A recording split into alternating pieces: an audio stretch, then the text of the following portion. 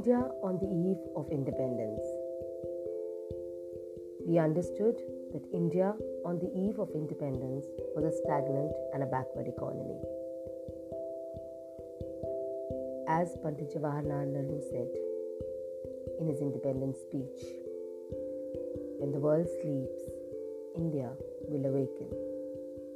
And yes, on 15th of August 1947, India awakened to independence.